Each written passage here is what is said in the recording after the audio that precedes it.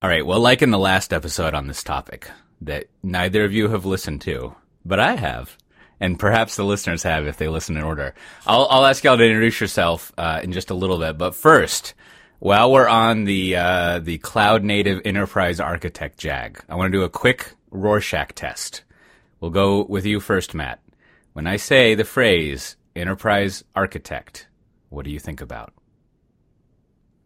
I generally think about somebody who kind of sits, between the business and technology. I've seen multiple kind of variants of enterprise architecture. Some are more application focused, some are more infrastructure focused. But I think, practiced somewhat as intended, it tends to be more business focused. I worked with this enterprise architect when I was at PayPal who, I can't really explain it, but he could magically dazzle executives and convince them to do just about anything. And it was pretty amazing to watch. But was always about kind of bringing everything back to the business outcomes and really understanding why are we doing what we're doing? What are the risks? What are the constraints?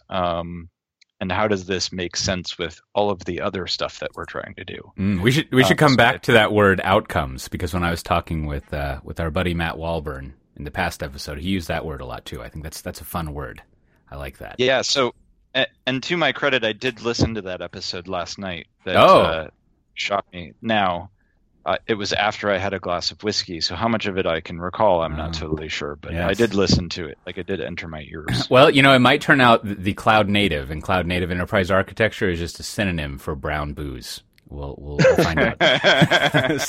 So Andrew, when I say you're a little tainted from hearing Matt talk. Hopefully you went into the sound isolation booth of your own accord. If not, that's fine.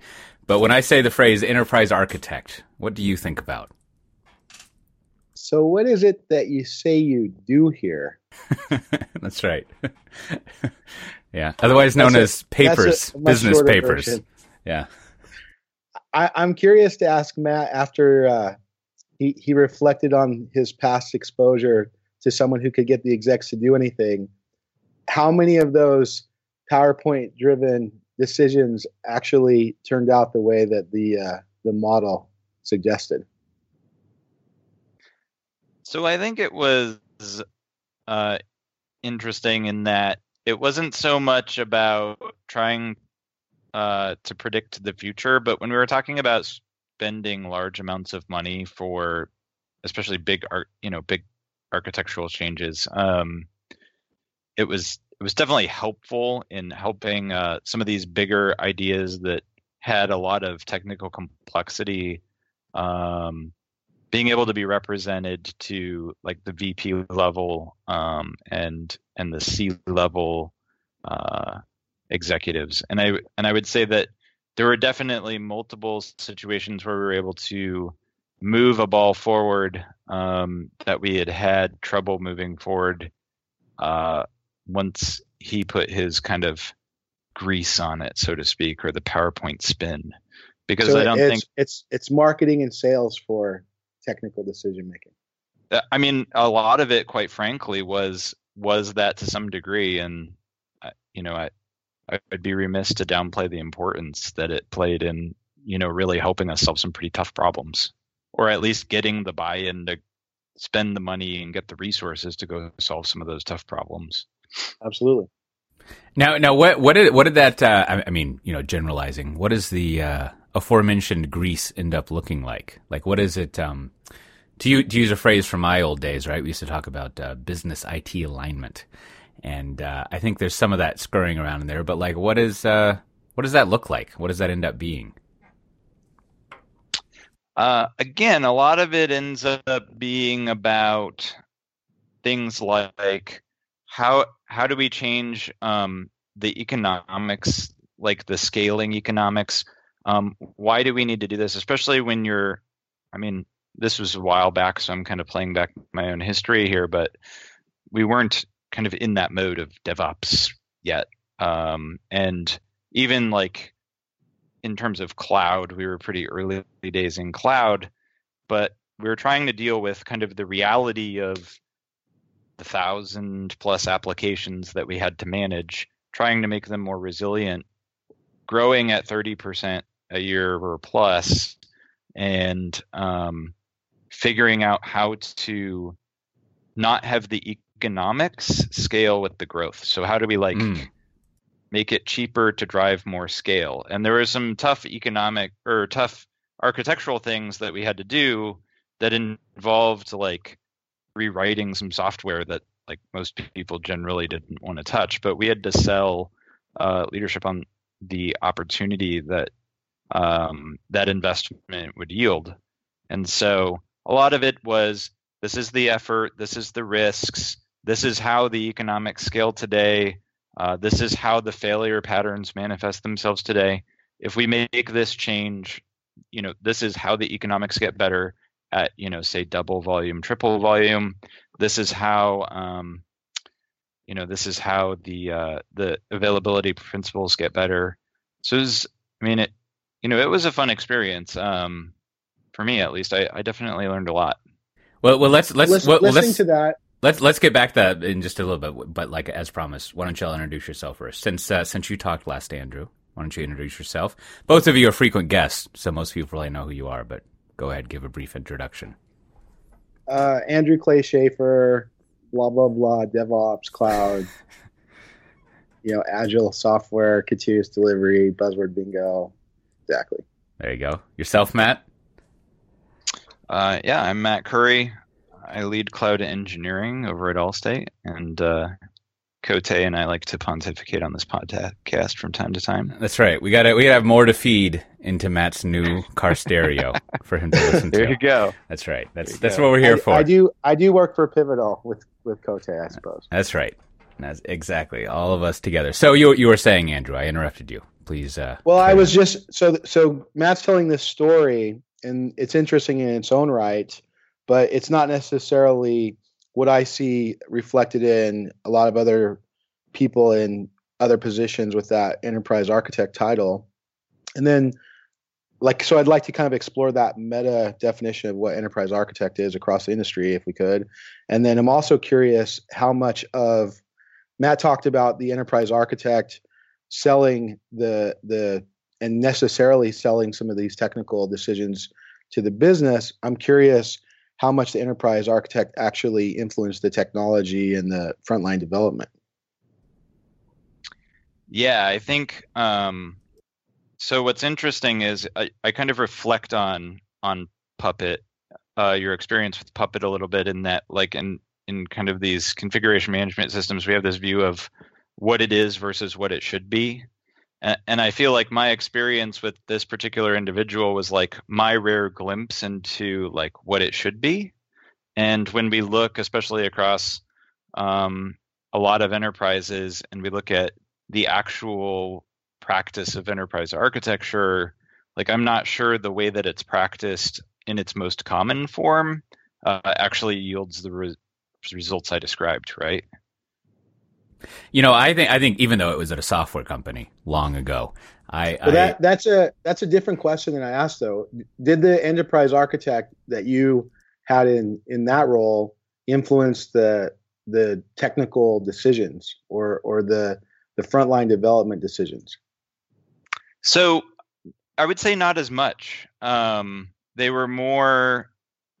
There were layers of architecture, and they were like the super architect, so to speak. So you had architects that were more infrastructure focused around particular areas of infrastructure. Again, I'm kind of stepping back in history, so not necessarily advocating for this or advocating against it, but that you had storage architects and network architects and security architects.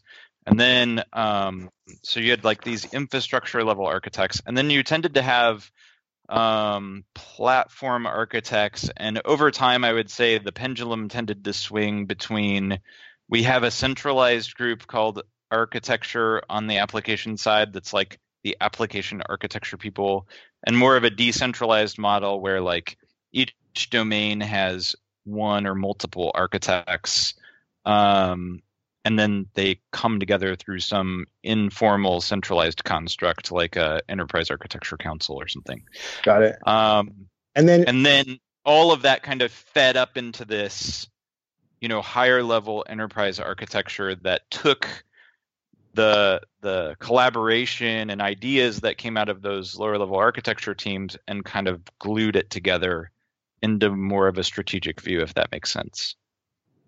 It does. I guess the one question I would have, or one question I do have, is how would you view that relative to, the responsibilities of a CTO or a CIO? Because it kind of sounds like what you described fits into some of that kind of executive level responsibility. Shouldn't there be a technical voice at that executive level that's advocating for this stuff as well? Yeah, I believe there should be. And generally there was, like, the person who, that architect reported up through was generally, like a VP of either architecture or VP of technology. So that person had very direct access to kind of the folks that they had to sell the message to.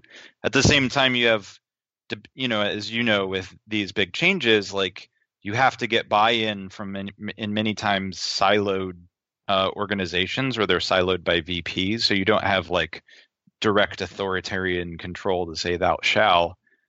You have to socialize these ideas and get folks to make changes. You have to build the coalition of the willing. Yeah. Yes. And you have to convince people that it's worth it, for the whole organization, even though it may not necessarily seem worth it for them. It might seem like a challenge. It might seem like work for them. Right. Which is why, like, I always have this thing about, the one thing that was an interesting pattern is anytime we had created a client library, like, this was the story of, like, you need everybody to upgrade and you have to go beat on everybody's door. And then the individuals are like, hey, what I have seems to work fine. And you're like, yeah, but it's not going to work fine for much longer because, of scale or of security or of this or of that. And having to go get all of those development teams to basically upgrade, or, especially if it for some reason can't be backwards compatible, is a huge challenge. So I think we have enough, like, we've thrown enough straw out on the floor that I think we can pull together a pretty good straw person, as it were. And let's ramble through that a little bit. Why don't we frame it, actually, because I've been following you tweeting about this book you've been reading. Uh-huh. So why don't we frame that kind of meta conversation with just a short kind of summary of some of the stuff you've read in that book?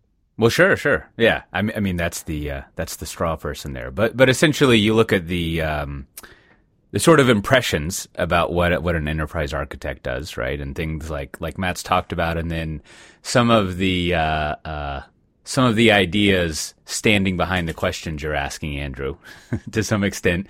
And what you come out with, right, is like the first major idea of traditional enterprise architecture, right? Like what our straw person's doing is, as most people will say, governance. And in fact, just as an aside, that's what like started me off on this whole figuring this thing out, as I was talking with an enterprise architect type at one of the at some EBC somewhere, and they refused to use the word governance, but they kept trying to ask me how to do governance. It was funny, but so you have this oversight, and Matt kind of hit upon some of the technical things, right? And also the roles that you mentioned come up, right? Like, we need someone to have governance over security. We need someone to have governance over this client library. So it's almost this. It's just a short little hop and skip from governance to policing. It's almost like this policing that is done to ensure quality, to make it positive again. And this comes up over and over again in the literature, is we need someone to ensure that we are doing the right thing, that quality is being followed, that policies, and policies, you could think of that as another word of a dumb thing we did in the past, or one we're predicting we were doing that we would like to not do again. Like, I think, Matt, you have this nice analogy of speedboat to paddle boat that sort of comes up there. So basically you have someone setting and somehow enforcing this governance, which drives all these decisions about what you can and cannot do. And so that's a huge thing that comes up. Now, that's sort of like one of the central function. And Matt, you started off with like the other main function, which is bidirectionally translating between the business and IT, right? So understanding what the business goals are, to use this word, what their strategy is, how they want to make money, what the customers are, what the business would like to be able to do. And then there's a little bit of innovation in here, but it's essentially understanding how to go back to IT and do something that's helpful. And every now and then, there's this idea that you should be on this is always at the end of a description of what enterprise architects do. Like any description, any book or article that's describing what some role in IT does, you can always tell what they don't do very much by what they mention last as the aspirational thing. But if everything else is going well, you're also supposed to be on the lookout for new ways of doing things and new opportunities and things like that. So you've got that melding of like understanding what the business wants, telling the IT department what that means, translating it into what they do. And then the other central function is setting the governance, making sure people are not drunk and disorderly and they're doing things. Now, there's a third part, and then I'll stop. And you know, we can detail out what's in this stuff I've been reading, but it all kind of sprouts from this. The third part is, I guess you could call it like making prescriptive decisions about what technology you're going to use. And I think this is the part where it starts to drive developers especially crazy. Is, for example, in the past, you could have the enterprise architects say, what we should do is we have a type of business that wants to be able to quickly combine and integrate various services together. We all serve the same customer in our business, and so everyone who's trying to sell and cross-sell to this customer should get access to that customer's data. I mean, this is just a very simple use case, and pick whatever business you want where there's multiple things you're selling to one customer. You could pick a department store from the 80s where you've got a hair salon, a photo booth, and maybe even a place where you can get a store card and then you can buy clothes, right? Of course, they didn't have computers back then, but just take that use case. We want to have one unified view of the customer so it's easier to sell things to them. Like if you ever deal with a government, they often don't have one view of the customer. You're always filling this stuff back out again. So anyhow, an enterprise architect would come in and be like, that's a very important business thing. It's going to give us our 5 to 30% growth or whatever. So we need to have one system, and I'm mixing together history here, but the system we're going to have is a web service oriented thing. And it's going to be part of a service oriented architecture. And you go to this web service endpoint and you figure out what the customer is and you get all of the data from them. And it's just a whole old mess of XML. And when you want to update it, we'll probably have like an ESB, because that seems more resilient. And then we have a standard way of like updating what's going on with the customer. And so, you know, I'm doing all the stereotypical, enterprise architecture straw man-y stuff here, including as what's called the enterprise Death Star or the web services Death Star. And, you know, so it's that prescription of doing something. And then to race ahead a little bit, I think what the second thing that drives people crazy about enterprise architects is it seems like you can't really change what that prescription is. So it takes a lot of effort, for example, to say, hey, that was kind of cool in 2005, but it's like 2017, and I don't really like using that ESB and that web services endpoint. And I don't know. I mean, there's like this huge gap between traditional enterprise architecture, and then if we go to Andrew's blah blah, we go over to this other end of like the DevOps team, and you even throw microservices in there to some extent. And I don't think this straw person has met up with the blah blah people very effectively. Well, I can use stronger, more articulate words if you like, but that's what I'm going with today. The thing that jumps out at me listening to you build up the straw man is, and I think that this is part of the thing that everyone's grappling with making this transition, is that there is a qualitative difference between the type of things that someone's thinking about in terms of connecting together all these pieces that the internal IT should essentially be capable of, versus enabling this kind of rapid, digital digital enabled productization of software. And it's not that those two things don't connect, but I just see like a qualitative difference in the way that those skill sets or that understanding kind of comes together. And they both require kind of a deep understanding. One I think is a bit more technical, and the other one is more kind of business context. And they kind of have to marry themselves together, which is probably why there's such a blurred definition of what all this is supposed to be. And then I'll add one more thing, which is I think that the general trend, which not all of these gaps have been filled in, certainly not for the quote unquote enterprise, is that all of this stuff gets solved more and more with software, instead of kind of like process and procedures. Yeah. No, and just to add a little footnote to that is, if you go all the way back to like the mid 2000s, like the height of enterprise architecture, there's in coming up with whatever cloud native enterprise architecture is, there is a very important little step, which is exactly what you just said, is like, we're sort of only talking about custom written software now, right? Like, you will have to interface with other things, and you're going to need some networking, right? Like, there's all this support stuff that you need, but like, we're not really interested in ERP systems and things like that, which has not always been the case with enterprise architects, but sometimes they're not really into software development. So that is, well, the funny thing is, change. here's the funny thing, and it kind of comes back full circle, and it really just on some level comes to, what's differentiating to your business, and what are you gonna do the heavy lifting on. Many of those ERP integrations, while they on some level looked like you were buying an off-the-shelf solution, required so much customization, it definitely blurs the line into that custom software development. And I've had conversations from a pivotal perspective where people are looking at their options and where they're at with some of this off-the-shelf software, that they've literally customized so much of it that they're bearing they kind of have the worst of both worlds. Like, they're bearing all the weight of custom software development with none of the flexibility. Yeah. I think go ahead. That's a whole sales model of like the late 90s. It was just this, like, I'm going to sell you a piece of software that's not actually usable unless you do exactly what you said, which is put as much money and time into professional services to customize it, as it would to basically build exactly what you need from scratch.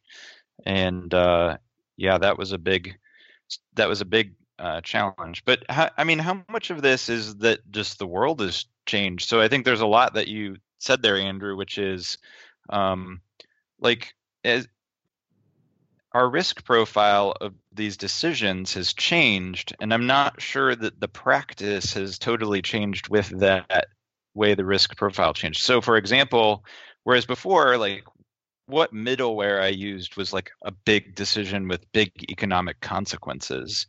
As open source and cloud have evolved, my ability to experiment and learn makes the risk of making that decision wrong like much lower. And so, is it just that the emphasis of the practice hasn't changed, but where that emphasis needs to be placed from a business perspective has evolved and changed? This is a great point that I think plays out at many different layers in the organizations, where you've essentially got processes that were born into a world where every decision was very, very expensive. And so it warranted this heavyweight, expensive decision-making process to justify those investments. Where now I think that for the most part, the enterprise is dominated by decision-making processes that are actually more expensive than the decision they're making. Especially with respect to some of the new technology. Yeah, and on that point, it's interesting that the first example you were going over, Matt, was sort of like the enterprise architect as ROI whisperer, right? Like could sort of explain why we should be doing this and what the sort of return on it was and why it was going to help the business out, which which I could see could become all of what an enterprise architect would do, and certainly seems like a function that should be achieved.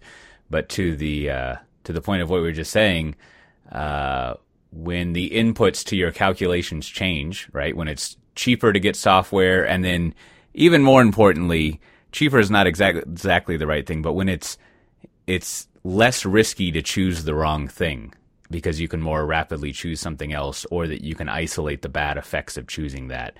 It goes back to the straw person thing of like a large part of what governance is preventing bad things from happening. You want to prevent bad things from happening because they blow up and have negative effects. So if you can minimize that negative effect to some extent, you can kind of open up, you can be more freeing, do less policing, perhaps.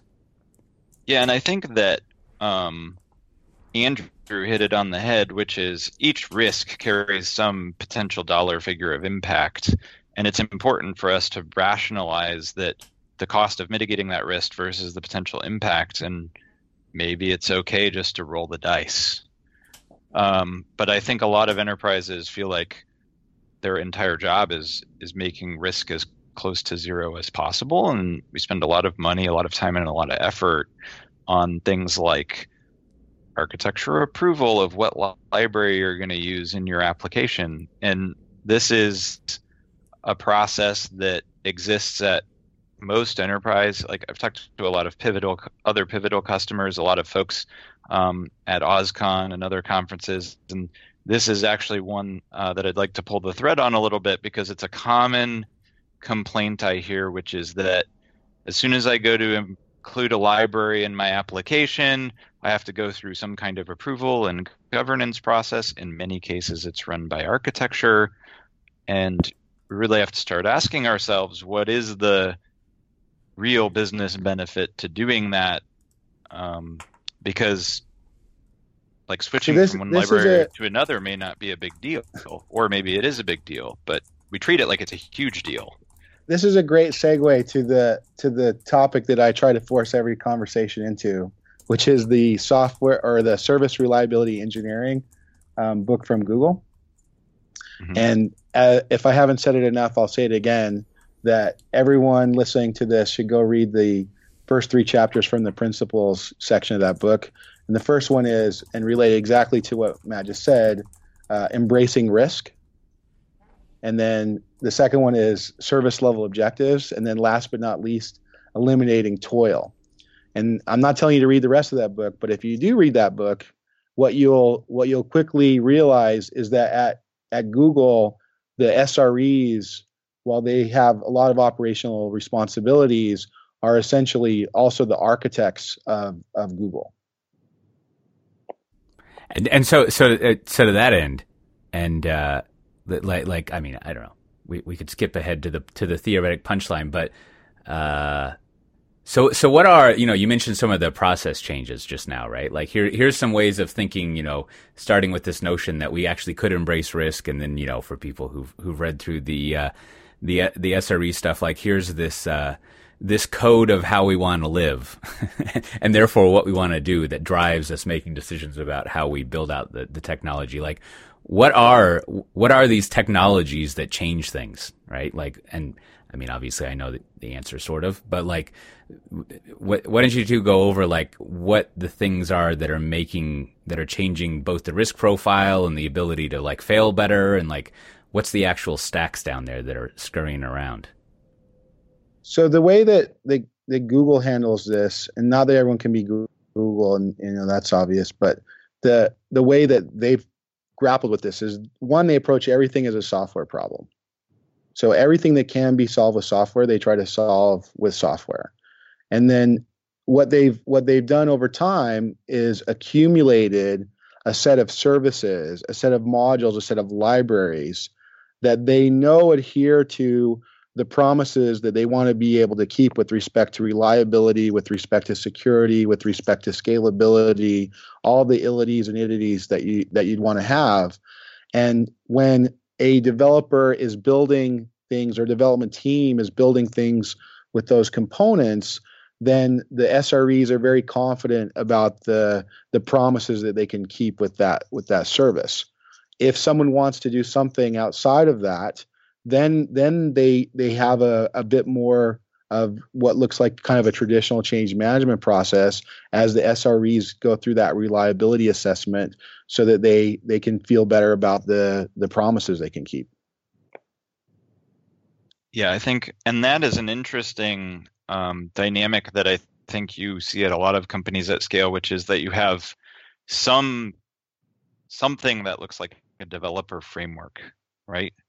Set of tools, set of libraries. Usually Dare I call it's unified. Dare I call it a platform? Dare you call it? Everything is a platform. But yes, it is a platform, right? It's the moving up the layers of abstraction, and that is what it starts to look like. But what's interesting about that is, you're basically talking about, we're hitting on the value line, and like, yes, the architectural aspects fall below the direct value to the business. And so building them into the platform and enforcing those behaviors with software is the preferred way to go, assuming that you can. And you should force yourself into that, because I think Amazon kind of proved to everybody that there's less artisanship required than many had assumed previously, by just creating some good abstractions. Wait, so detail that a little. What do you mean? What do you mean by artisanship there in this context? So I think with what Amazon has delivered with like RDS and how you basically think about the abstractions around data. So data is a hard problem, so I think it's a good one to pick on, and Andrew will probably might step in on this one as well. But I think everyone, at least my own view, I can even speak to my own view, is kind of like, data is hard. Everybody does it different. You need to kind of craft a data offering to like whatever the expectations are of the organization. And I think Amazon just kind of said, yeah, or there's like these 20 things, and if you do them correctly, you get good enough, and you're probably willing to make whatever compromises in order to get the speed and the consistency of these guarantees. And I think like that was something that hadn't really been done very much prior. That everybody kind of felt like, no, I really like, this is data. Data is hard. If I lose the data, it's really bad. This is high risk. And by the way, data traditionally is very expensive. I need to put a lot of thought and time into thinking about how does it replicate? Where does it go? Where does it get stored? And then Amazon kind of just stood up this thing and was like, yeah, or you could do this and solve those problems a different way. So what is this of the Amazon stuff? Like, what are the, maybe it's 20, but like what is their, dare I say it, prescribed enterprise architecture for handling data? So when you go and provision an RDS instance, you can basically decide how big you want it, and you can decide basically the level of availability, and it kind of figures out where to put stuff on your behalf, and it sets up a lot of the replication for you. Where, before you would have like a database architect very much aligned to like figuring out all those patterns. And not only that, they might not figure them out like one time for your entire platform. They might figure it out differently for every project. Right. And think that, that's where the big difference is. So in this, go ahead. I was going to say there's a couple reasons why data is hard. Most of them come down to physics problems, but I think that the thing that you recognize when you start trying to solve these problems is that, one, everything matters. The hardware matters, the locality matters, the latency matters, and then as you make those choices, if you're wrong with data, the wrong choices are more catastrophic, right? And so there's certain promises that Amazon or any of these other cloud providers have chosen to be able to keep, but they're not doing that with just software. I think that there's sort of this misunderstanding sometimes when people talk about databases, that they think that this database is a piece of software. It's actually a system that starts at the bottom with the actual disks or SSDs or whatever you have, and is definitely impacted by the network and everything else in between. as well as the software. And so that whole system has to be thought about holistically, and not very many organizations are set up with that skill set and the communication patterns to solve that optimally.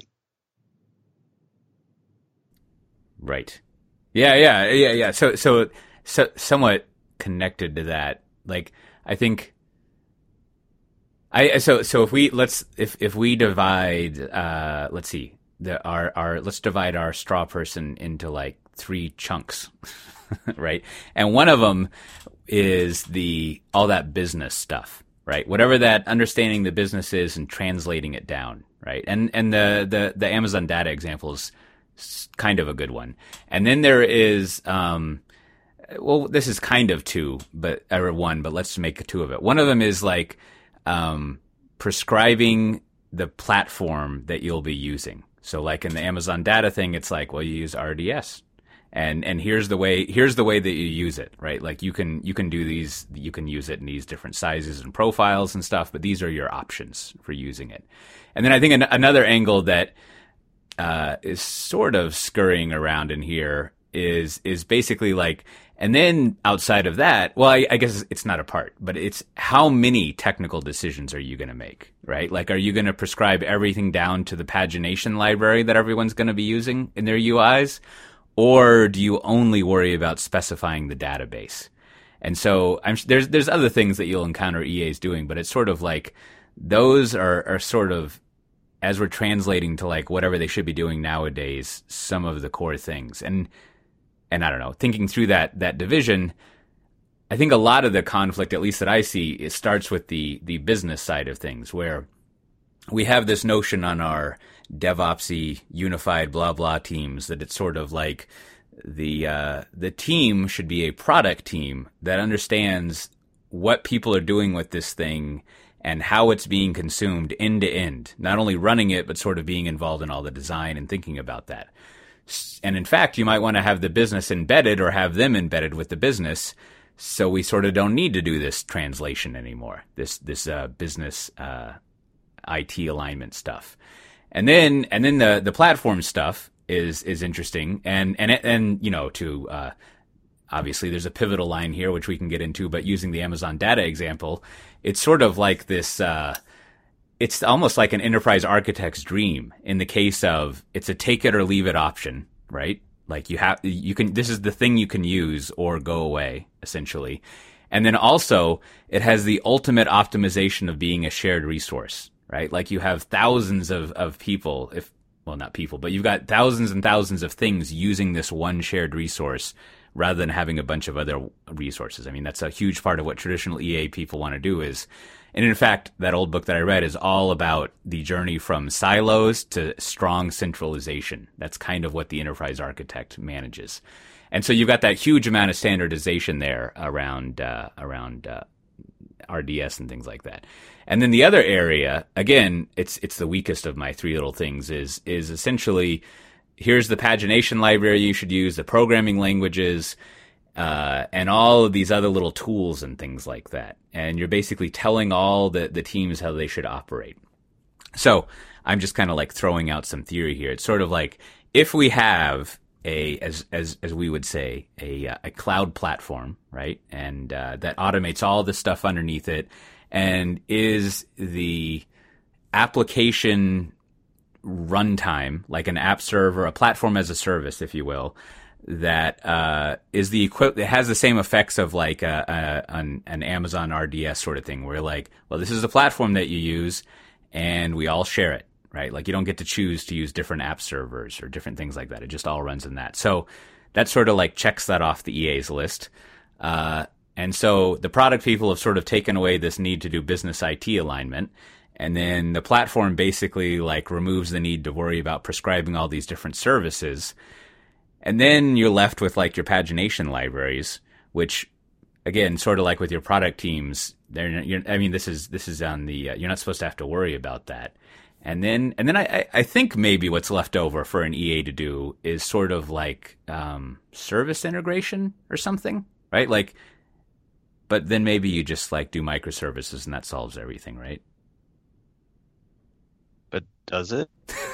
I think that's the big question. Exactly. And we've organizationally, I think like one pattern that occurs is like microservices without some like higher level of architecture and coordination, which is always the challenge, is like how do you decentralize and maintain everybody going in one direction? You'll see teams like build duplicate services or like do weird things, and then you end up back in the place where you hit on earlier, like, hey, I just want a unified view of the customer, but like I have 8 different customer services that people built because they don't talk to each other. Yeah.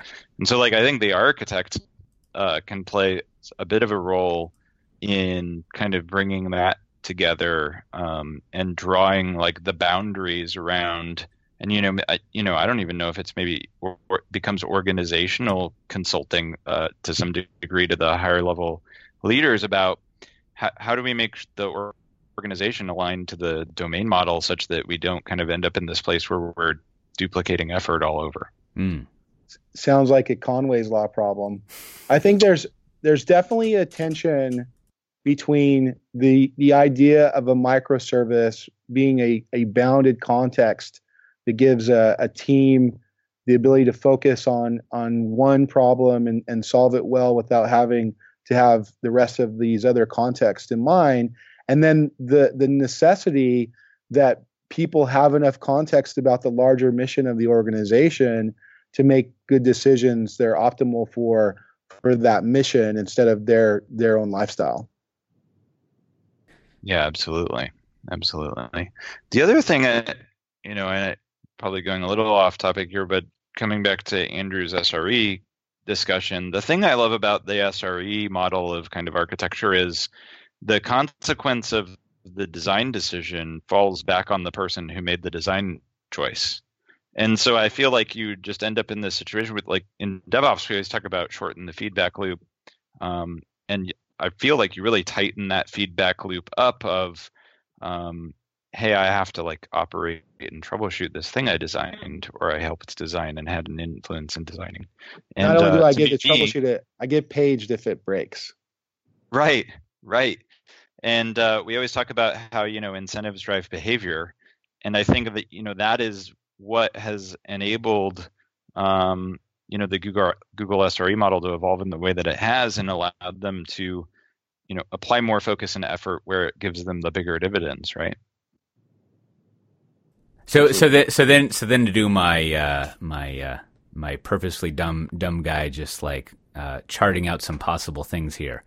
So then here, I mean, these are just all things I've been thinking as I look into this.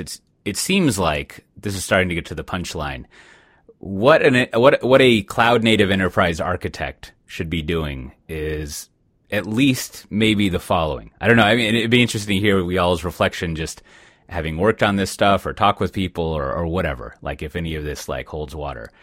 It seems like, and this is why it's fun to come up with, to talk about the SRE stuff, is there should be a lot more attention paid to governance around what process you're following, right? Like, if you do deign to read through all of the SRE book, there's a lot of governance in there. Now, the punishment of governance is I am no longer going to help you. Sort of like the ultimate parent threat. I'm going to leave you here if you don't get in the car, which is great parenting. But that aside,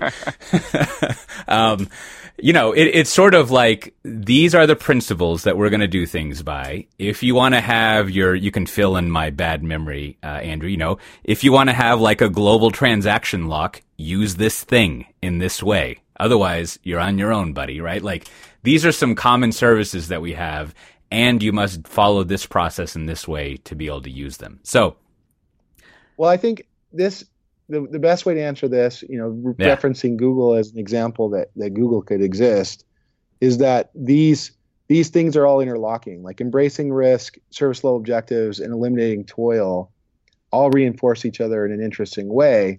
And the goal in all this, the reason you're embracing risk is to try to enable the business and enable those developers. And you're trying to make that platform that you've designed and architected and are going to be on call for, that gives the developers self-service access to do the right thing.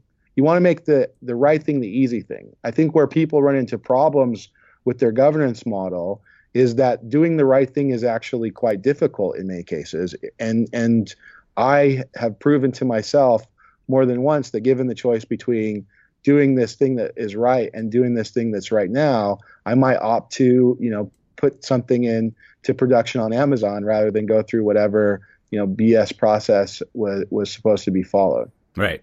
And then that gets to the second sort of thing I've been thinking about maybe EAs need to do, which is, and you, Matt, have a lot of experience with this, is like, well, someone's got to bootstrap us into doing this as a 10,000, 50,000 person organization.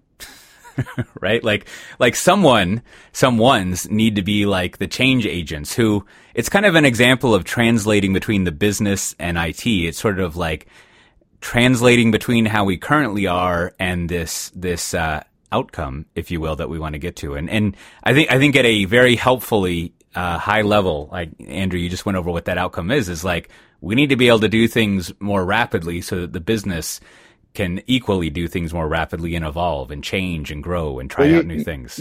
You have a very distinct, the future is already here. It's just not evenly distributed situation.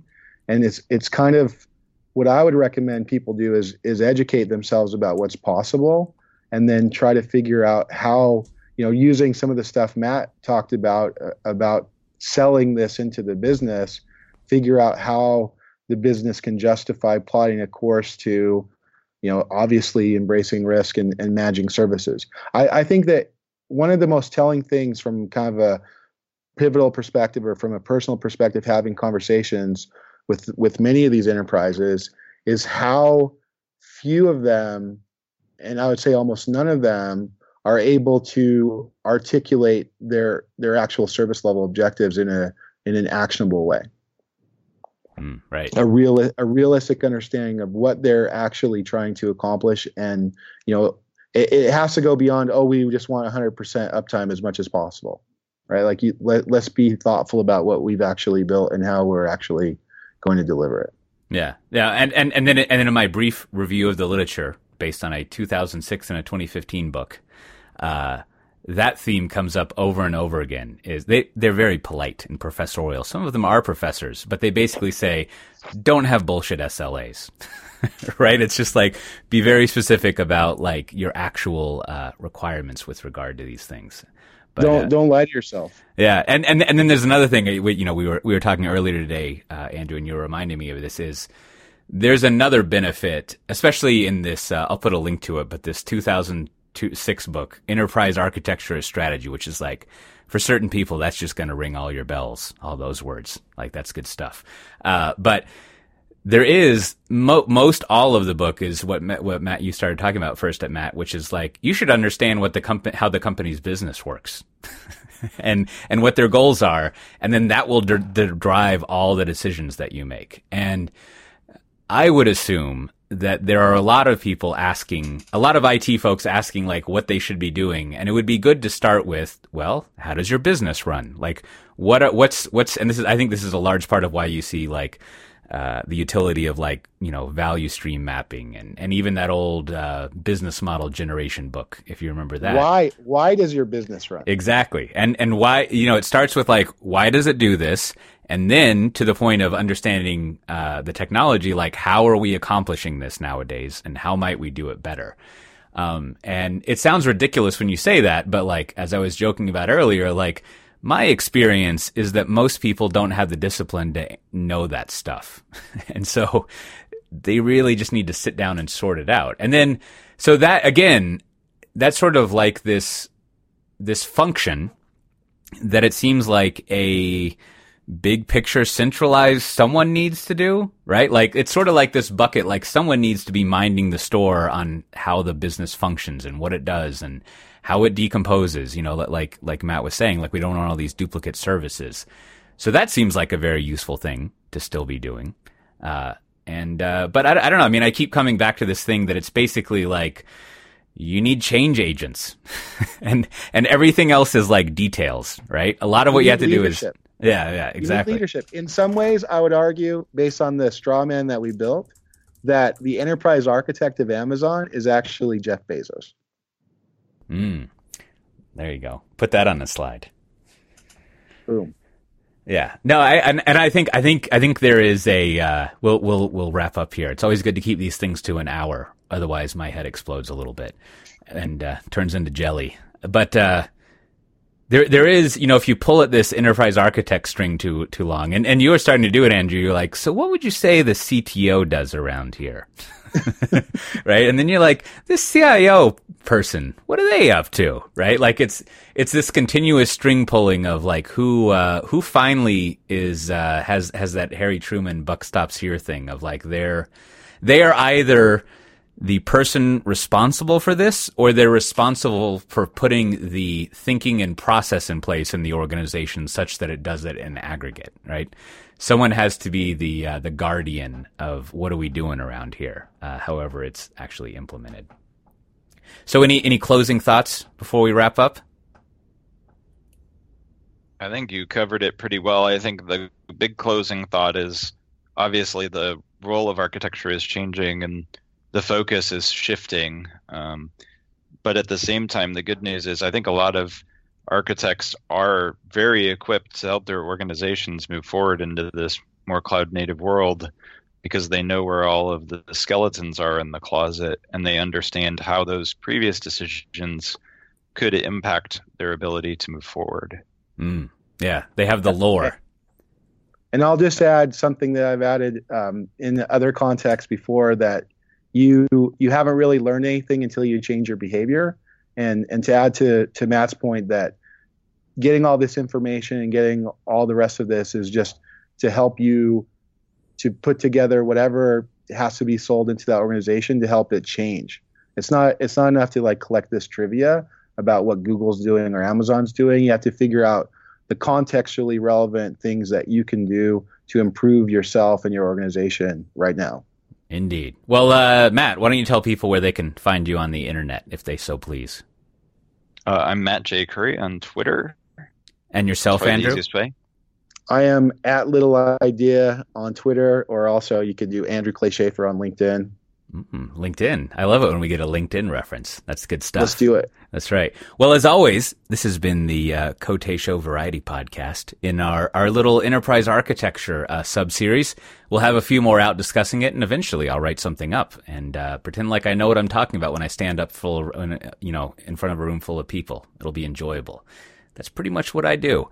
If you want to subscribe to this podcast, you can go to cote.show and find the subscription stuff there. You can find other episodes that we've done, and there'll be the full show notes. And with that, we'll see everyone next time. Bye-bye.